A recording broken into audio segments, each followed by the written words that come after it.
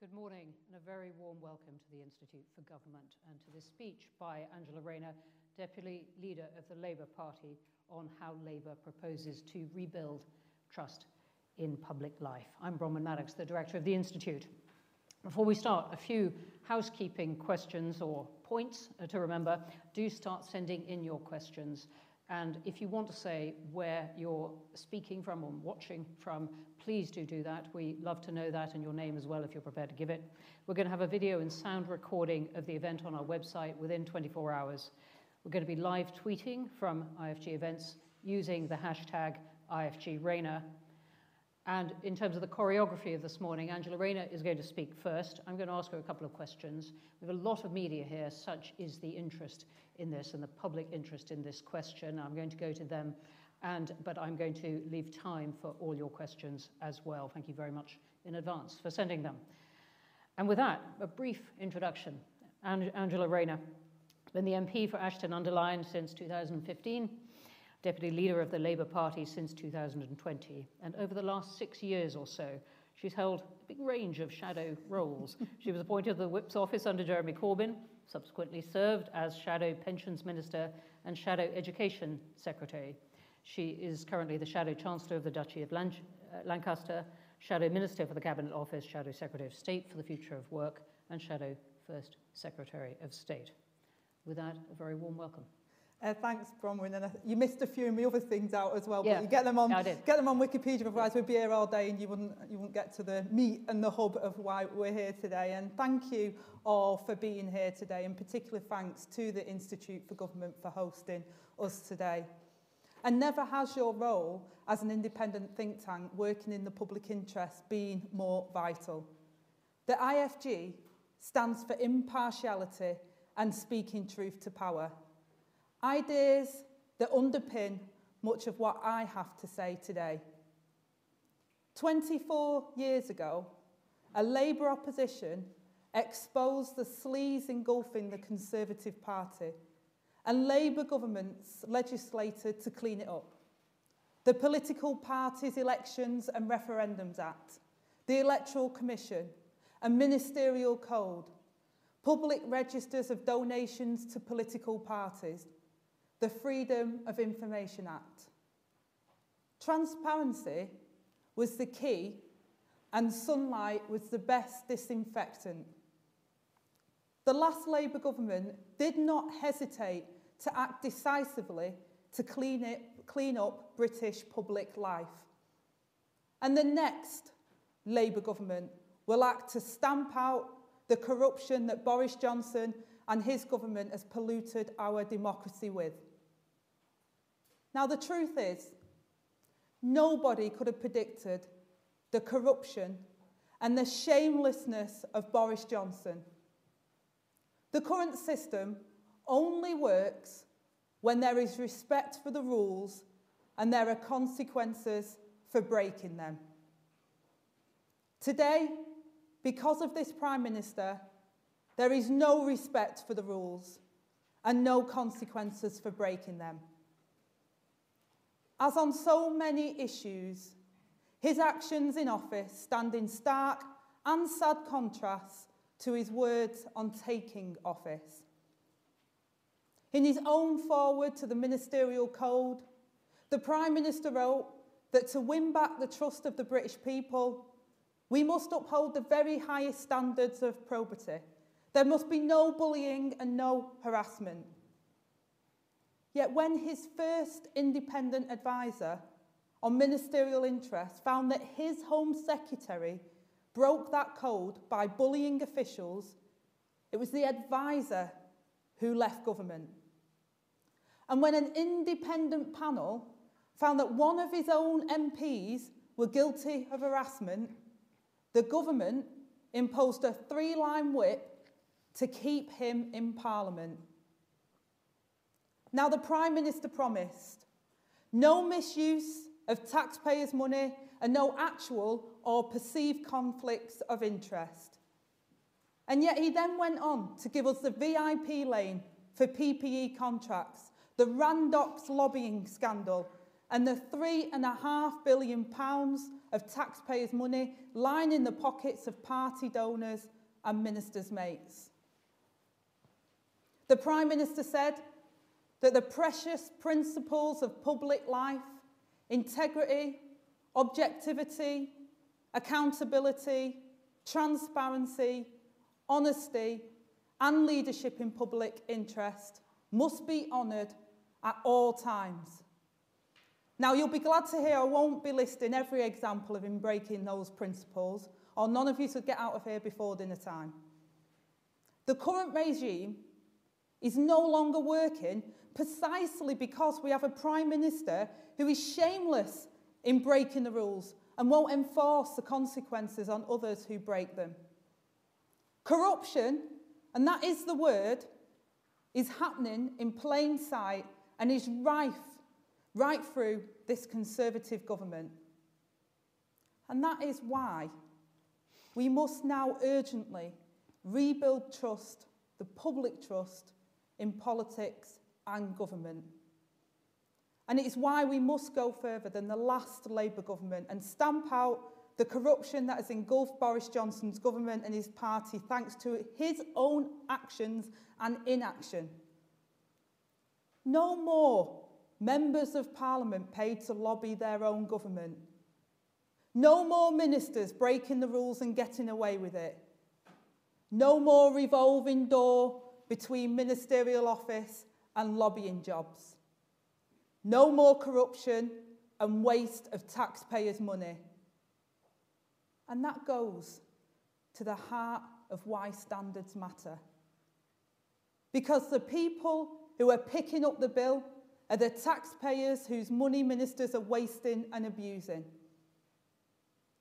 Families in my constituency and across the country have had £1,000 taken from their pockets by this government. Care workers, nurses, delivery drivers, supermarket workers, the heroes who got us through the pandemic. And what thanks do they get in return? Government MPs lining their pockets with £1,000 an hour and Conservative ministers giving billions to their mates.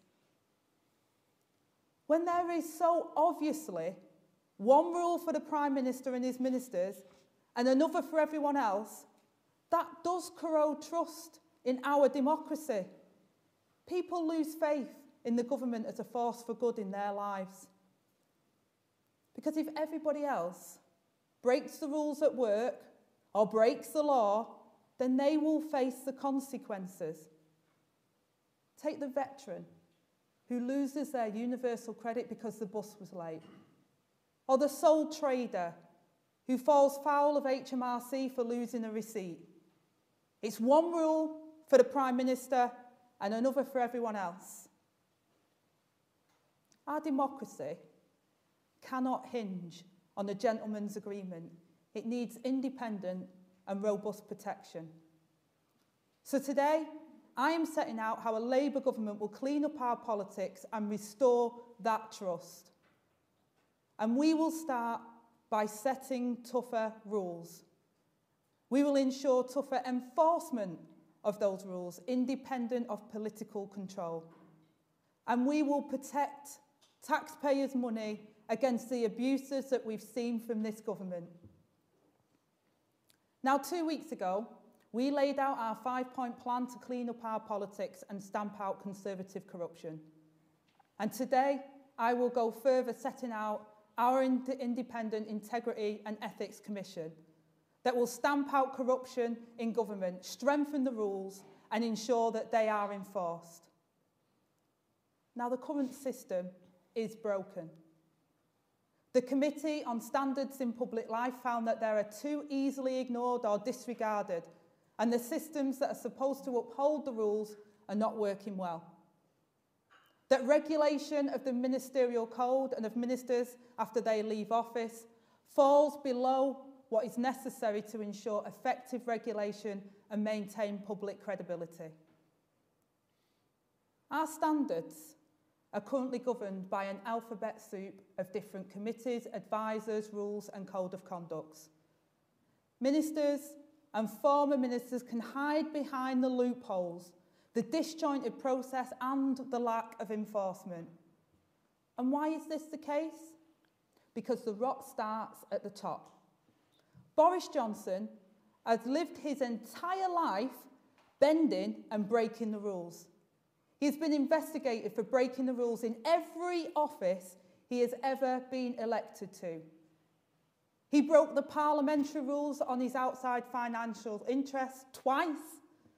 So he tried to replace the Independent Commissioner for Standards. The Electoral Commission investigated the dodgy deals that paid for his flat, so he's trying to give ministers control of the Electoral Commission. His ministers, MPs and advisers know that if they break the rules, they'll get away with it, because they are just following on from his example. Boris Johnson has proved that rules are only as good as the mechanisms that are there to enforce them. Under this Prime Minister, rules are broken, but there is no punishment or sanction, or he just changes the rules after the fact. The Prime Minister has shown that he will only ever act in his own self-interest and never in the public interest. He's not just incapable, but unwilling to do what is needed to tackle corruption and improve standards. Now the country faces a choice. Boris Johnson or a Labour government that will stamp out Conservative corruption and restore trust in public office. Now, the rules are only as robust as the processes that uphold them. We need to strengthen the rules, but we need to strengthen those processes too. Take the independent advisor on ministers' interests. It's a vital role. Tasked with upholding standards in government, enforcing the ministerial code, and investigating cases where ministers break the rules. But the role of the independent advisor is toothless if the Prime Minister won't act. And that suits Boris Johnson. The role of the independent advisor is not independent. They're not allowed to be independent. Investigations can only happen when the Prime Minister says so. And the independent advisor's advice to Boris Johnson is not worth the paper it's written on, because he can simply ignore it. And he does, as he did with the Home Secretary when the rules were broken. Look at the example of the Prime Minister's flat. In no other walk of life would the person under investigation be judge, jury, and in charge of the person investigating. And surprise, surprise, the report concluded that the Prime Minister didn't even know that the refurbishment was happening in his own flat. And when a minister breaks the ministerial code, it's the Prime Minister who decides whether to investigate them and what sanctions they should face. Complaints are answered with explanations that the Prime Minister decided that there shouldn't be an investigation, case closed. Or that where there's been wrongdoing, no sanction is needed. Again, case closed. Labour's Independent Integrity and Ethics Commission will replace this broken system. The Independent Integrity and Ethics Commission will have the power to open investigations into ministers' conduct without the approval of the Prime Minister. The Commission will have the power to access any evidence that they need, and there will be clear sanctions for breaches of the code. So the Prime Minister is no longer judge and jury over the conduct of ministers. And the ministerial code itself requires reform. Since I became Shadow Chancellor of the Duchy of Lancaster, myself and the advisor on ministerial interests have become firm pen pals. It feels like barely a day goes by without me asking him to investigate a minister's misconduct. I know the ministerial code like the back of my hand, and I know that it needs updating and strengthening. Take the case of the former Health Secretary. When Matt Hancock broke the ministerial code, a new phrase, technical breach, was created out of thin air to get him off the hook. The grey areas give ministers leeway to break the rules and make it harder to enforce the rules. So one of the first things the Integrity and Ethics Commission will do is consult on the changes that are required to update the ministerial code so it is fit for purpose. But we also need to overhaul the rules that apply to former ministers as they leave office. There can be no stronger evidence that the rules are broken than the case of David Cameron. If the former Prime Minister can text everyone in his phone book to help his dodgy mate Lex Grinsell get access to taxpayers' money, try to help himself to a $200 million bonus, and then rely on a defence that everything he did was within the rules, then it is clear that the rules themselves are broken. And so is the system that is supposed to uphold the rules. The Committee on Business Appointments was already a toothless watchdog, but under this government it's been muzzled and neutered. Forget the revolving door. We have a system where the door is wide open for former ministers who want to line their pockets as soon as they leave office. The system is pointless because the rules are too weak and there is no enforcement of them. The regulator says that former ministers cannot make use of any information or contacts they make when they were in office. But what else are these companies paying them for? Let's face it, why else is Chris Grayling worth £100,000 a year? And I'm pretty sure someone's going to employ Gavin Williamson next. The committee can't even enforce its own rulings or take action when the rules are broken. When the committee said that the former Chancellor, Philip Hammond, broke the lobbying rules, the chair wrote to the minister who was responsible for enforcing them. But the government ignored the committee for 3 months until I asked a parliamentary question. And then they finally replied to agree that the rules were broken, but they won't be taking any action. So Labour will ban former ministers from lobbying for at least 5 years after they leave office. No ifs, no buts, no letters after a role has already been accepted, and no exceptions. A total ban. And consequences too, including financial sanctions if the rules are broken. Whether it is Philip Hammond being paid by a banker who got a £7 million bonus in the budget, Steve Brime working for a healthcare company that got COVID contracts, or the former Attorney General providing legal advice for a tax haven in a corruption case against the government, we will stop former ministers profiting from public office, and we will close this revolving door for good. Public servants should serve the public without an eye on a cushy gig as soon as they leave office. So the Integrity and Ethics Commission will enforce the rules on ministers after they leave office too. Earlier this month, I welcomed the latest report from the Committee on Standards in Public Life. I submitted my views to the committee on behalf of the Labour Party, and we welcome every recommendation. If we were in government, we would implement every single one, and in many cases, actually go further.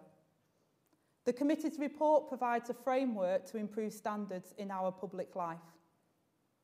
The only problem with the committee's work is that the current Prime Minister will just ignore it. I'm still asking ministers when they will implement the recommendations from their 2018 report.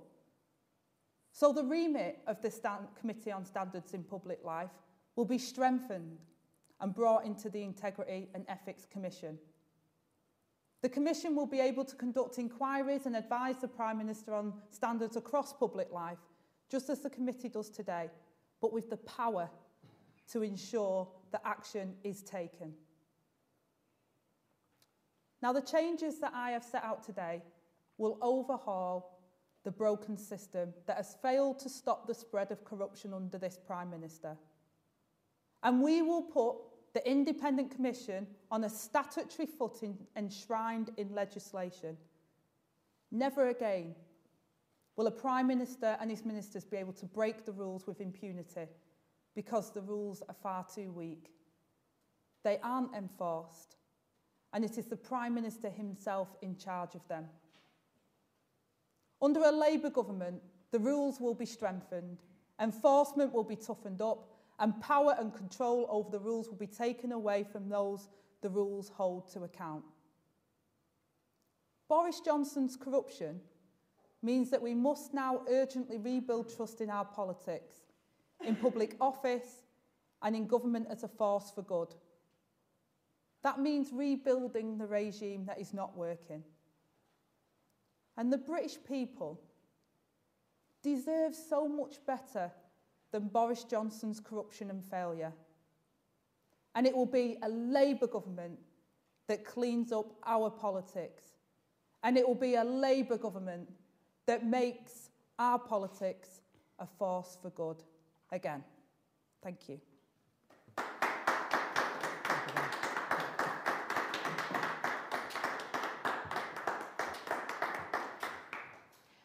Angela Rayner, thank you very much indeed. Thanks for that sweeping relocation of the powers of investigation that you've described. Let me just ask you a couple of things, as I said I would at the beginning. The first one, I'm interested in the way that in this speech you have gathered together all these, you called it an alphabet soup of bodies that look into standards under one. The Committee on Standards in Public Life has explicitly just rejected that, saying the idea of having it all under one, saying that it gives too much unelected power over MPs, civil servants, ministers to one unelected body, and that that is not a healthy thing in a democracy. How would you respond to that?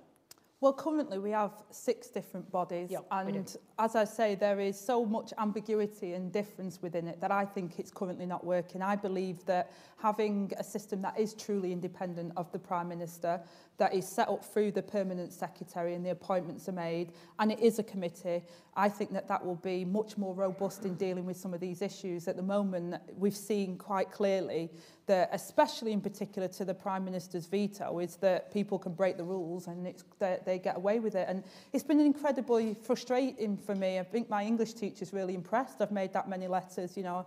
I've done so much writing over the last couple of weeks. I've got a spreadsheet just to keep track of how many letters I've had to write, and that's not okay.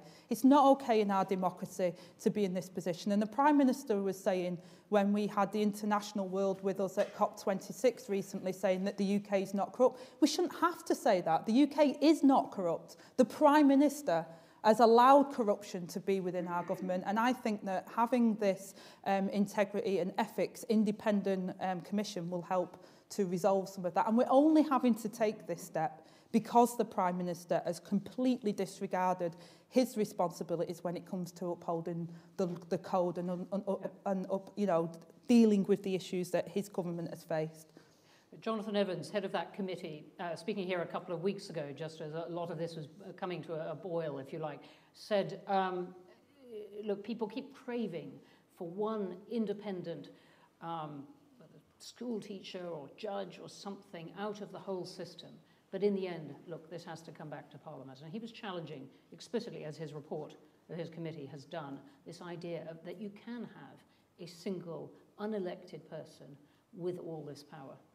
Yeah, well, it won't be a single person. It will be a committee, and that committee will then decide how it divvies it up. So they may have subcommittees, and of course the Independent Standards Commissioner will still be there, and we will strengthen that role rather than what the current Prime Minister is doing, and that's undermining the role of the Independent Commissioner in my view. So there is work for that commission to do, but we've got to bring it together and we've got to start implementing. Like I say, the government had the report in 2018 and they're still not implemented those recommendations. We have a report coming out from the Standards Committee this afternoon, and again, you know, I'm dubious to see whether the government will take advantage of that and clean up their act. And it's really important that, you know, the Prime Minister shows his intention of what our government is and how we uphold the standards and rules of law that we expect all our citizens to, as I said in my speech. And that's the frustration for me, is because we do have standards now, we do have these committees, various committees and standards, and yet the Prime Minister has a total veto when it comes to ministers. And we've seen 3.5 billion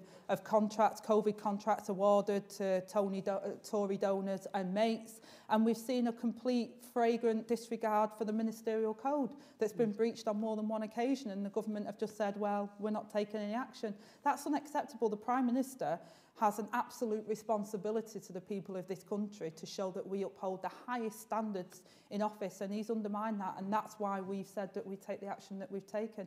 And I believe that's the best way we can now restore the public trust. And people are angry. The public are angry. They've been through so much. As I mentioned, if you're a sole trader and you lose a receipt, the HMRC will come down on you. You know, people have to follow the rules, so the Prime Minister and Ministers shouldn't be any different. You've portrayed this very much as conservative sleaze, a phrase you've used, and as a characteristic of the behaviour of this Prime Minister. But I'm thinking of one headline in The Independent that said, sleaze, corruption, power, Labour knows all about two of those things. And, well, I'm certainly not endorsing any kind of misbehaviour in office. In portraying this as the problem of one party, are you not speaking from the position of a party that has not been in office? When it has, I'm thinking whether of the charges against former members of Liverpool City Council, the behaviour of the last Labour Prime Minister when out of office, the cash for honours questions when he was in office, there have been such questions too.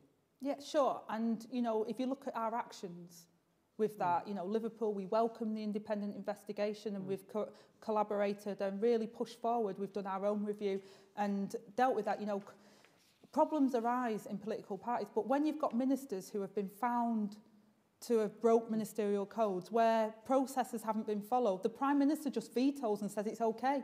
We haven't. When we've seen problems, we've dealt with them, and this is part of that for me. It's about showing the public that it's not one rule for them and one rule for us. If I'm Deputy Prime Minister, I will be expected to be held to the highest of standards. That's not my money, it's the public money, and they deserve the best from our ministers and the best from our government. They'll get it under Labour. What we've seen under this Prime Minister is he's just disregarded those rules and allowed people to get away with it. And that is really frustrating, because since I've been an MP since 2015, you know, it's felt like, you know, lower than an estate agent is the term that people use. You know, I feel like I'm proud to represent my members in Ashton-under-Lyne. I think it's the greatest public service to represent those people that I represent. But so much of the actions of, you know, the government ministers, prime ministers, has undermined people's trust. So they think we're all on the take. And that's not true. Many MPs want to do their best by their constituents, and the Prime Minister's just made it, you know, undermined all of that. And I don't want people to think that MPs are in there for a second job or to feather their own nest. I want people to see MPs as the public servants that they are, to do what's right by our country and by the people that we're there to represent. And this is a necessary step to enforce that again, I think. Okay, thanks. Thanks to everyone who's sending in questions. There's some terrific ones coming in, and do keep them coming. I'm going to go to questions from the media now, who, as I said at the beginning, have turned out for these comments and this discussion. Let me begin with Chris Mason at the BBC. Thank you. Good morning. Angela, a quick question about the behaviour of Carwyn Jones, the former Welsh First Minister. You talk about a total ban on former ministers doing jobs connected to their time in office for 5 years. He was working for the GFG Alliance, including Liberty Steel, and ACOBA, the Advisory Committee on Business Appointments, was pretty critical. So I wonder what you make of his behaviour. He denied any wrongdoing. And I wonder if you can enlighten us at all on a front-bench reshuffle apparently being underway within the Labour Party. We read whilst you've been on your feet. Any light you can shed? Okay, thanks very much. I'm going to take them in batches of 3 because we do have a lot. I will try and get through everyone. Do we have Romilly Weeks from ITV? Thanks. Hello, thank you. Angela, you've been pretty punchy in your attacks on the Conservatives. Do you accept that your own side, the likes of Keir Starmer and Lord Faulkner, shouldn't have been looking for or actually doing work outside politics, and would your proposals do anything about that?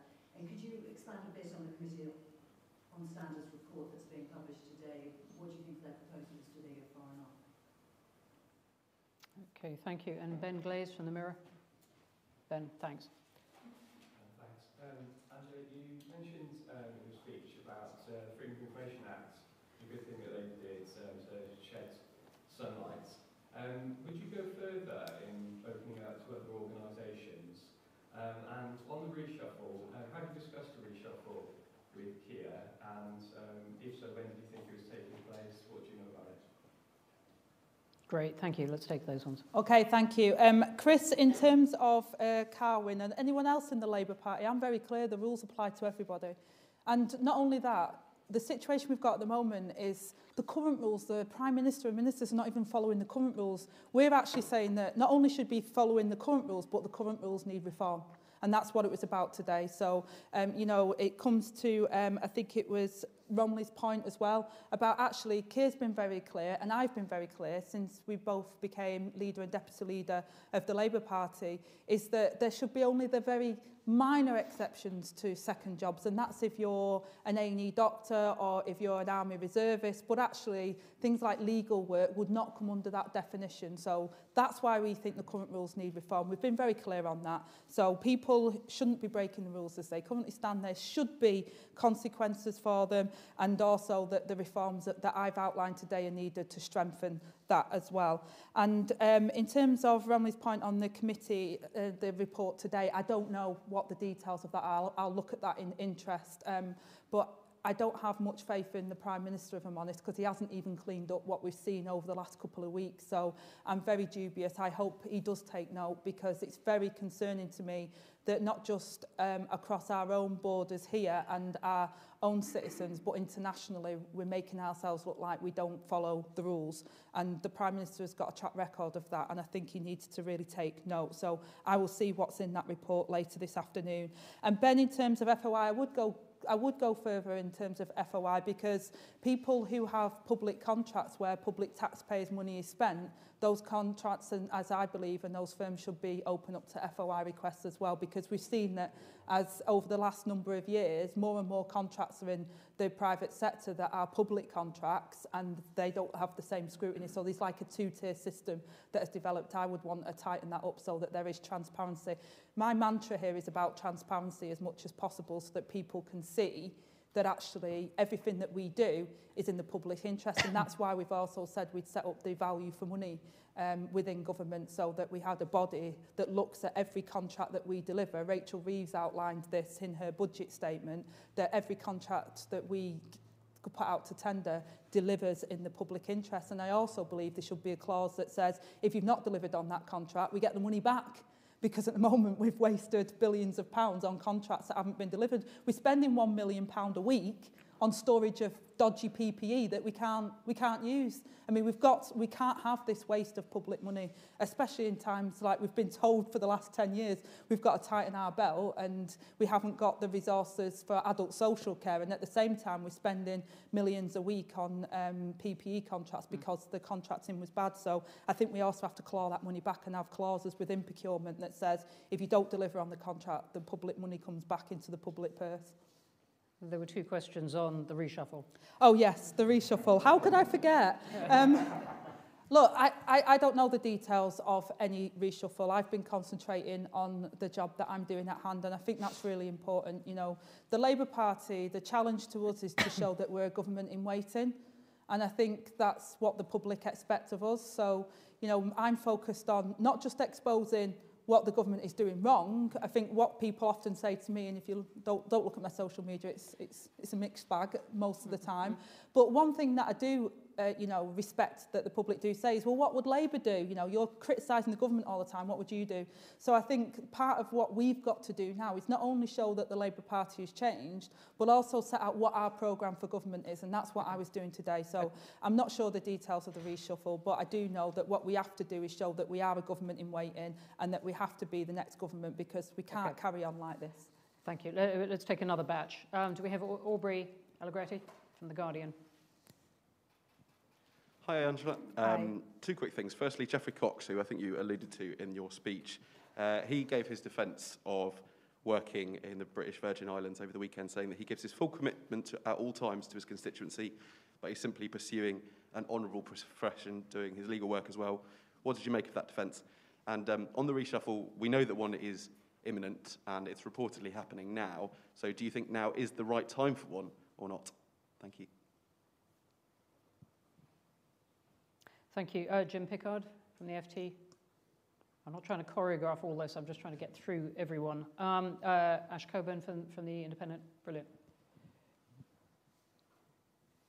Hi, Angela. There was one recommendation in the 2018 report into Standards in Public Life which suggested that before all elections, parliamentary candidates should declare whether they intend to keep their external interests. There are a number of upcoming by-elections in the coming days and weeks. Are Labour candidates already doing this? Thank you. And we've got Kate Proctor from Politics Home. Brilliant. Thanks. Hi, I wondered if you could flesh out more how a decision would be made on second jobs when they are in public service, so doctors, nurses. Could you explain the decision-making process? Is that just something that you'd feel at the time, or would it be a much more structured analysis of what job is seen to be, what second job is seen to be like a public good? Great. Thank you. Do you want to take those? Thank you. In terms of the question around Geoffrey Cox, I mean, it was only the other week that I saw he was on Zoom again doing his work when we were in Parliament voting, so I'm not sure how he is representing his constituents at the same time as doing his job, because he's obviously been off the whip numerous times while he's in the Caribbean.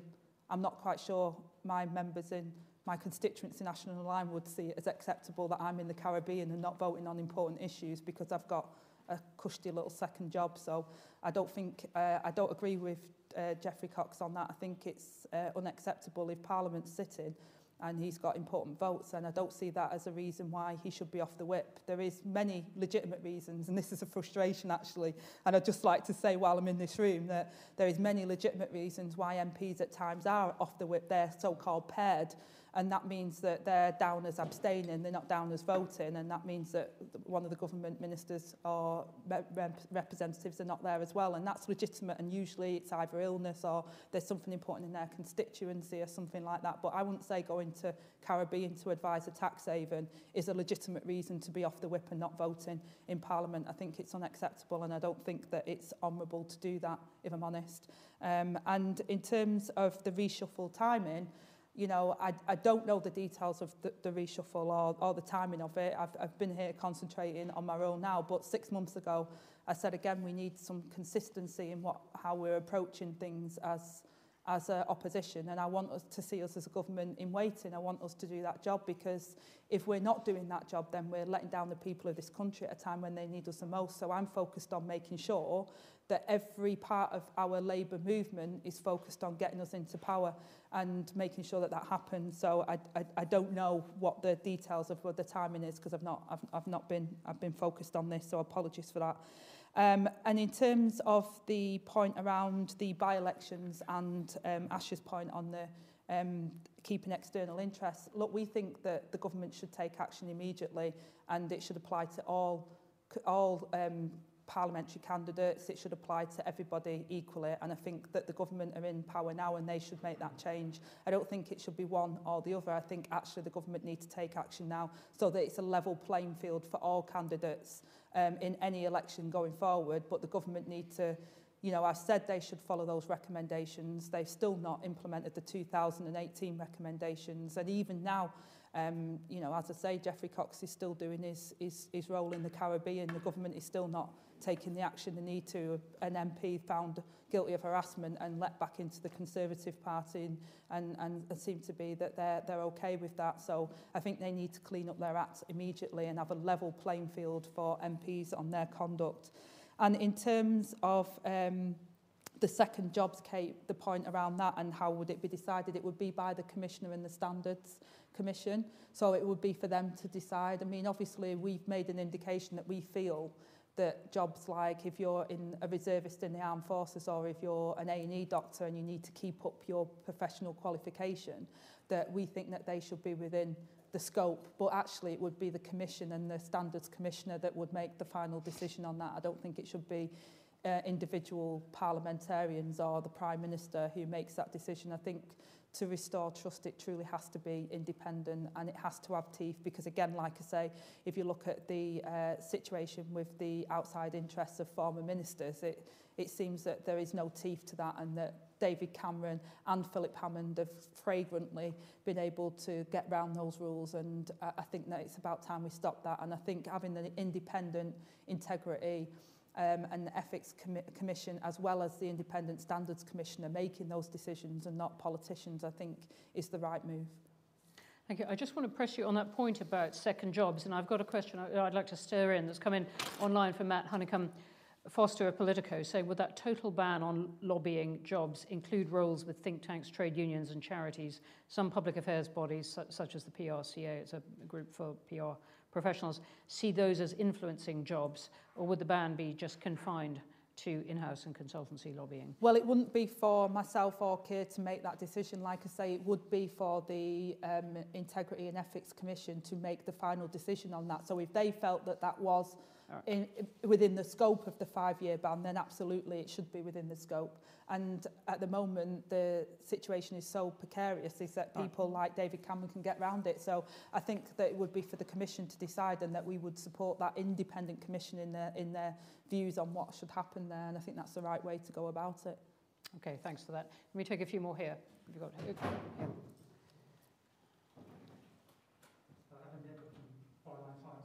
All governments and prospective governments promise to clean up politics, but ultimately it comes down to whether the public trust them to do that. Keir Starmer has been accused by some people in your party of breaking his pledges that he stood on to become leader. Do you think that the Labour Party should be held to those pledges? And do you think that why do you believe that the public should trust that you'll follow through on this agenda? Thanks for that. Who else? Over here. Let's take these two. Thanks, Jerry Scott, Press Association. Brilliant. If you're banning second jobs, does that extend to then you think that maybe MPs should be treated more like employees and have more employment rights that may then come with that? And then on the reshuffle, I know you're not necessarily aware of what's going on or the timings, but you've made a big deal today about this being Labour setting out its stall. What does it kind of say if the party's, moving pieces around on a chess piece whilst you're here making this big, important speech? Thank you. And next to you. Thank you. Chloe Chaplin from the iNewspaper. In terms of banning ministers from working in any role relating to their previous job for 5 years, that seems incredibly broad, and you could probably link almost any job to a senior political role. So how would that actually work in principle? And just to take it back to the reshuffle again, as kind of indicated here, we've been told that it's actually happening now. So are you frustrated that Keir hasn't discussed this with you beforehand? Okay, thank you. Adam, in terms of the public trust and taking these issues forward, if you look at Keir's putting a programme forward for government, and Keir's actions since he's been leader, and actually even before then when he was chief prosecutor, when MPs were being done for expenses scandals, Keir Starmer was leading on prosecuting those MPs. So he has, he has a proven track record of making sure that standards in public life are maintained. Whereas if you look at Boris Johnson, and that's the contrast I'm making, Boris Johnson has clearly just disregarded the rules, never mind strengthening them, he's disregarded them. So I think there's a clear choice between the two, and I think Keir's been very clear on that, and the message and what we put to the public at a general election, we will set out what our promises to the electorate, but I won't take any lessons on promises from the Conservatives. They've hiked up national insurance contributions, they lied to the North on rail and everything, so I won't list all of them, I'll rattle through. And in terms of second jobs and the point around employees, we won't be employees, we're not employees. It's always a tricky one with MPs and the way they stand, but this is about upholding ministerial codes and upholding standards in public life, and it's very clear that the government are disregarding what we've currently got and are not repairing the system, and that's what I'm trying to do. And in terms of the reshuffle, I think I've said what I've said on the reshuffle. I think it's what we're trying to do in the Labour Party is set ourselves up to be a government in waiting, and that's what the public need to see of us. So I think that's where I'm focused. And also in terms of Chloe's point on 5 years ministers and how would it work, again, it comes back to the standards committee who would make the decision on the scope of that. I think it would be inappropriate for me to say what the scope of that is, but it's clear that at the moment it's not working. As I set out in my speech, David Cameron, Philip Hammond, again, the Chris Grayling, it's clear that the route that they've got to these jobs have been because of their interest within government, and that nothing's been done about that, and that's what we should tighten up. Thank you. And just on your point about second jobs, would you like that to apply to the devolved administrations as well? I remember somewhere when Carwyn Jones was looking for what he did afterwards, someone said, look, Cardiff is a very small community in a sense, very hard to get occupation in a way that is entirely unconnected. Yeah, and again, it comes back to the commission that would have the remit to look and scope out that. But if you look at what's been happening, the corruption is right at the top of government, and that needs to be sorted out. And then as the commission is in place and it's truly independent, they can look at that and how the devolved nations then comply within that with devolution. Okay, thank you. Are there any more urgent questions here? Then I'm going to take some of the excellent questions that have come in. And apologies to those sending in questions online. We don't mean to put you second. We just had a wall of media interest for the reasons I explained at the beginning. Professor Robert Barrington has asked a very pertinent question, saying, look, this is a very interesting idea about an independent commission, but adoption as Labour policy means it's unlikely the Tories will consider it right now. So this needs either Labour in power, minimum a few years off, or he says, or building cross-party support. Is your strategy to wait for power or build cross-party support now? I mean, my strategy is twofold, really. I've been trying to get the government to act on some of the flagrant disregard of the rules. It's frustrating for me because, let me be clear, you know, if you look at cross-party, the former Prime Minister, John Major, members of the Conservative Party, members of Parliament for the Conservative Party, all are frustrated by what the Prime Minister is allowing to happen. It's very clear. I mean, I don't have to tell you that. The press in this room know that. So there is a will that's not just a party political will, but there is a will from the country and from the cross-party political consensus that the Prime Minister should act and do something. The Prime Minister hasn't acted and isn't doing anything. So my job as the official opposition is to expose that, and I won't stop from doing that. It's important that that is done. But I think the Prime Minister has to take stock and has to listen, not just to my voice, because it's not my voice, it's almost irrelevant to a certain degree. It's what the public expects, and it's what cross-party everyone expects, is that that integrity in public life is upheld. And the Prime Minister has failed to do that so far. He wouldn't apologise. Members of his government have apologised for what they did in regard to the Owen Paterson situation. But there needs to not just be an apology, but a recognition by action that things will change. Thank you very much indeed for that. I've got a whole bunch here on party funding, in fact, which hasn't featured as much as in your analysis. And I've got one, someone who hasn't given their name, saying, can you imagine the Labour Party being financed by personal contributions limited to hundreds of pounds and being able to decline block funding from trade unions? One from Tom saying, does union funding at party level and individual MPs fit in with transparency, expectations and trust in democracy? And there are quite a lot more. Another one, does Labour support a change to cap donations to £10,000 per donor per year? And so a lot of interest in this particular point, which seems to be getting people's passion about how to clean up politics. Yeah, and I understand that. And the misconception is that trade unions, you know, the money that is from trade unions is absolutely declared, and it's millions of members. I was a trade unionist myself for many years and still am, and pay my contribution. So the money that is put through any MP, actually, not just Labour Party MPs, but that money is transparent and through the right way. And it should be. One of the things the government are doing at the moment is they've got a bill going through Parliament where the shell companies, we're demanding that shell companies should not be used to hide donations from overseas, for example. All right, so that's your point about transparency. Yeah, so well made, but also the thrust of these questions, I think, is about the influence, whether or not these are declared properly. It's about the influence that those donations have. They are declared, and they have to be declared. Point taken about transparency, but about the influence that large sums of money have on a party. It depends on, you know, your motivation for why you do things. The influence that the trade union have is they're part of the Labour movement. So, you know, for example, the future of work, I spoke to businesses and I spoke to the trade unions. I don't think that was a problem. It certainly wasn't because they'd given me a donation in the past. It's because at the heart of what I am is I'm a trade unionist who believes in workers' rights. No amount of money is going to make me change. If it was, I could get a load of more money from somewhere else, I reckon, than from the trade union movement if I changed changed my views. It's, you know, the movement and what we stand for, our values, are about the working people of this country and rebalancing that so that they, you know, they can share in the wealth, so that, you know, people can't tax dodge and people can't rig the system, that actually I think the trade union movement is a force for good in this country, and that's not because of any donations I get from them. It's because I was, you know, born in Stockport, raised in the movement, and that's what I always say.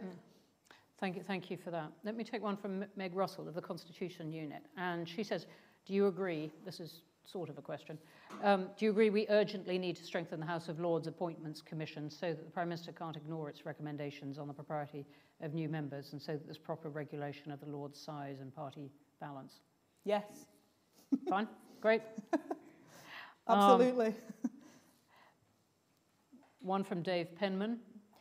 Would Labour agree to put the ministerial code on a statutory footing, which would allow the application of the code to be judged and challenged in the courts? Yes, well, we've said the new Commission on Integrity and Ethics will be on a statutory footing, so yes, we believe it should have statutory powers and it should have teeth. Thanks. We've got one from Henry Dyer of Business Insider, just pushing actually on some of the details. I'm glad someone's done this. On some of the details of this powerful panel that you described, the Integrity and Ethics Commission. And he's saying, how would a Labour government find members to sit on this? Would the Commission's subsumed role of ACABA, the body looking at what ministers do afterwards, continue to apply to senior civil servants and special advisors? Well, yes, what we've said is that the Integrity and Ethics Commission will be appointed by the Permanent Secretary, and within that, so it will be completely outside of the remit of politicians and of the Prime Minister.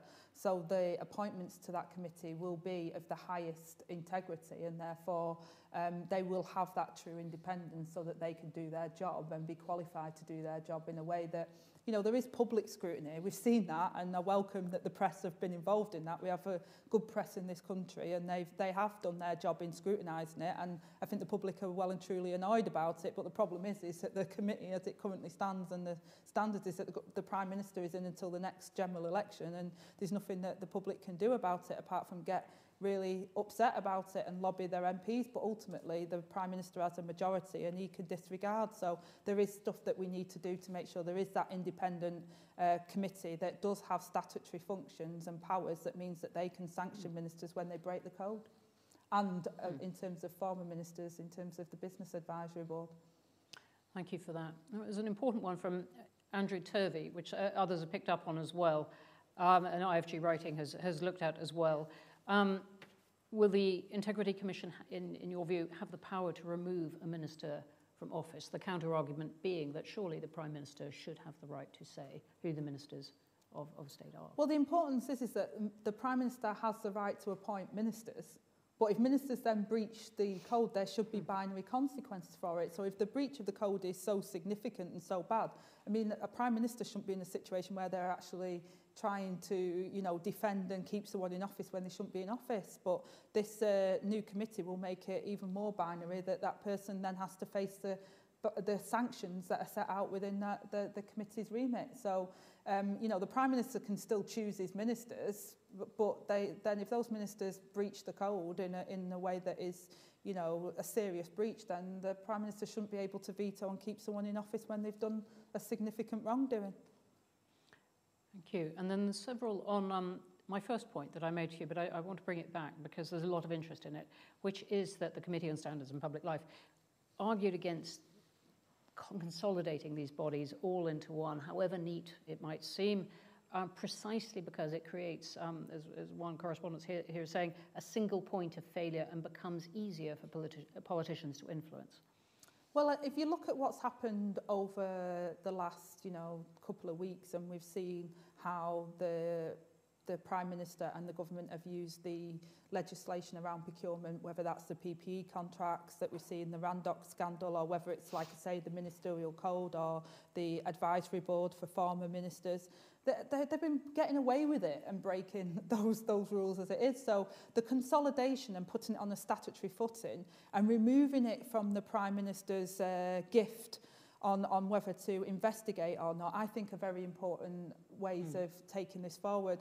But I also said that it would be up to the Integrity and Ethics Committee to decide, for example, if they needed subcommittees to deal with these issues. But I do think having a central point now, which has a statutory footing, is the only way to clean up the act, because the Prime Minister, quite frankly, can decide whether he goes with it or not. And, you know, the Business Advisory Board is toothless when it comes to dealing with things like David Cameron and Philip Hammond. Oh, thank you for that. An interesting one on broader, there's several broader, this has got people's constitutional juices going, if I can put it that way. Michael Bursill saying, look, Boris Johnson does as he pleases because he has an 80-seat or 56% parliamentary majority based on 44% of the popular vote. Would Labour back an electoral system that would give him 44% of the seats for 44% of the vote? Well, you know, we haven't, you know, decided that we're going to move the electoral system. We're in the electoral system that we're in. We want to win a general election, and we think we can win a general election, you know, and therefore that's the platform that we're standing on. And I just think it's important that the challenge really is that even in the past where, you know, political parties have had a huge majority, no one's ever gone to this level. I mean, it's not necessarily what you can do, it's what you should and what you can't, what you shouldn't be doing. And this government has proven that there is no route that they wouldn't take for their own self-interest, which I think is extraordinary, actually. I think it is for whatever political persuasion you are. I think what Boris Johnson has done to undermine the integrity in public office as a government is very damaging for our country, and therefore we have to do more to reset that so that people don't just take it on like, I say, a gentleman's agreement, but actually people can see that there's hard rules that people have to follow and there's hard consequences if they don't follow them. All right, well, thank you. We're picking up on the gentleman's agreement, but again on the broad constitutional themes. We've got someone asking, does Britain need a written constitution, as the gentleman's agreement with good chaps at the helm is obviously obsolete? Well, like I say, that's why I want to introduce the new, Integrity and Ethics Commission. I think it's important. This is much broader, though. Yeah. This is about a codified constitution overall. Yeah, well, again, we'll be looking at the broader issues. We've had Gordon Brown looking at the stuff around devolution, for example, and how we work within our cities and regions and different countries. And I think, you know, times are changing and we've got to have something that's fit for purpose. And, you know, many people in the north, after Boris Johnson broke his promise on things like rail levelling up and, you know, all the promises we've had for the last 7 years, people are getting kind of frustrated. And what we want to do is bring the United Kingdom together. You know, I worry about the breaking away of Scotland. I don't think that would be good for the United Kingdom. And, you know, so constitutionally, how we respect each other in all parts of the United Kingdom and that we're all able to do well, that's something that we would look at and come forward at a general election. But what we can't do is have a centralised power that has a total disregard for our countries, nations and our regions of this country, because it just looks obscene to people. And, you know, we're fed up of it. We're fed up of it. Today in the north, we've got energy cutouts for people. Many MPs are frustrated about it, and yet it's not in the national news because the north is not as considered as important. I think if it was happening somewhere in central London, it would be considered national news, and it's a frustration at times that we feel neglected in some of our areas because of the centralised power. So we do need to look at how we empower regions and nations so that they can share the wealth as part of the United Kingdom. That's indeed something the IFG is working on. I'm going to just slide in one final question. We're coming right to the end of this. And it is from someone saying, constitutional and political reform usually appears as an afterthought in parties' manifestos. Can you commit to Labour's next manifesto having a substantial section on plans to increase integrity and accountability in public life, and that those plans would be legislated for in a first term? Integrity, all of the things that I've outlined today will absolutely be legislated in the first part of our government, because we think it's really important. In fact, I think the Prime Minister should be taking note and should be doing this right now, and that he shouldn't be waiting for us to take that action. But if the Prime Minister refuses to take that action, of course the next Labour government will take that action and will take it immediately, because integrity and ethics in public life goes to the heart of us then having the respect of the population, respect of our constituents to carry out our role and our function as members of Parliament, which is an honour and a privilege to do. Angela Rayner, thank you very much. Everyone, thank you very much for sending in terrific questions. I'm sorry I couldn't get them all in, but they were fascinating, very wide-ranging. Thank you those who've braved the cold and coronavirus to come here in person.